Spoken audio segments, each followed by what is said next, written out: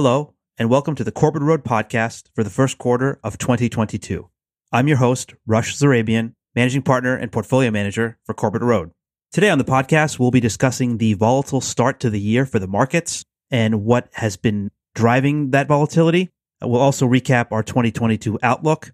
And finally, we'll be discussing the January barometer and why we think you should not pay any attention to it. First, on the market correction in January.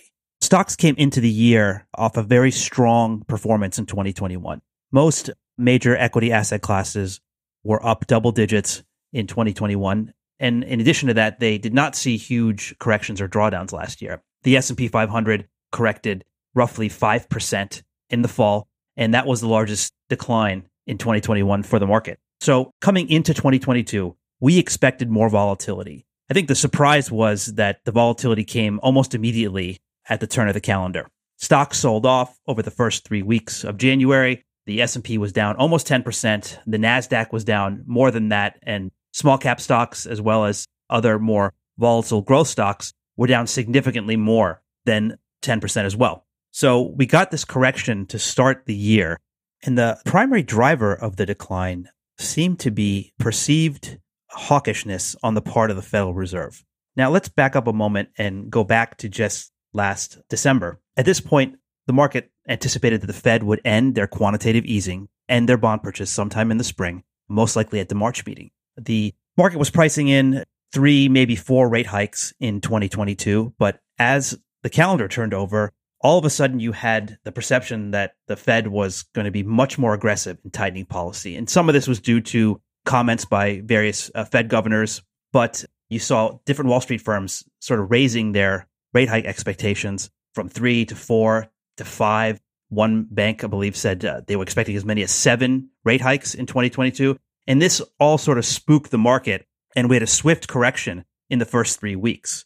It's our view that the market overreacted to concerns of rate hikes. If you look back through history, especially over the last 15 years, the market, through Fed fund futures, always seems to overestimate Fed moves. Historically, the market anticipates rate hikes and the Fed stands pat. Now, we think this time is a little different and that the economy is much stronger, and that employment is much stronger as well, and that the Fed is absolutely going to raise rates this year. However, our expectation is that the Fed will be data dependent, as they say they are. They're going to look at the data and decide whether more hikes are needed or less, and they're going to do it incrementally. So if inflation, for example, continues to be a problem well into the second half of the year, we would expect more rate hikes. If inflation calms down and maybe the labor market softens a bit, then you can expect less rate hikes. If the Fed makes a policy mistake, as they were perceived to have done in 2018, we believe that they can course correct as they did in 2019. So the situation is fluid, and we think the market got a little ahead of itself in worrying about all these potential rate hikes. So that's where we believe you saw that initial sell-off through the first few weeks of the year. Now, does the market turbulence last month change our outlook for the year? No. In our Outlook 2022, published in December, we indicated that we expected bigger drawdowns and more volatility this year. It wasn't the drawdown that surprised us, just how quickly it happened. Still, our expectation is that the U.S. economy will remain strong, but will slow after a record year in 2021. We also believe that inflation will fall towards the second half of the year, thanks to improving supply chains and a shift from spending from goods to services. A lot of the inflation that we've seen, and we've written about this in the Macro Musings several times, a lot of the inflation that we've seen has been due to the mass purchase of durable goods. We think as the pandemic effects recede, the shift to services will help reduce some of that pricing pressure. The biggest unknown to our outlook remains the Fed's level of aggressiveness. Now, we've already seen what uncertainty around interest rate hikes can do to the financial markets. But commentary from Fed officials suggests they are serious about fighting inflation. The concern is that if they get too aggressive and inflation turns out to be less problematic, then that could negatively impact economic growth. Again, though, the Fed has historically shown the willingness to change course if they make an error in policy, and we think they'll do the same again this time if necessary. If you want more details into our 2022 outlook, I encourage you to read our Macro Musings from December, which goes into the outlook in much greater detail. You can find the macro musings on our website at www.corbettroad.com.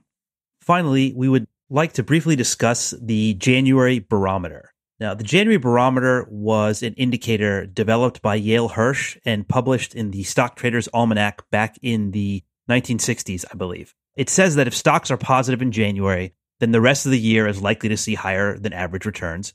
And if stocks are negative, then the rest of the year will see lower than average returns. Now, this is technically accurate. Since 1928, the market has performed better the rest of the year after January was positive than after it was negative. However, there is more to it than that, as there usually is with these seasonal studies like this one. First off, in years when January was negative, stocks were still positive on average and saw higher returns the majority of the years. Second, this indicator has been followed for decades, and it has an abysmal track record over the past several years. Since 2009, the market has been negative 7 times in the month of January, and in every single case, the market was positive for the rest of the year. So these seasonal studies, they're interesting, but in our view, they are not actionable in any way. Oftentimes, we think it's just an easy topic for financial media to latch onto and cover early in the year, and that's especially true when returns in January are poor. That is all for this episode of the Corbett Road podcast. On behalf of everyone at Corbett Road, thank you for listening. Until next time.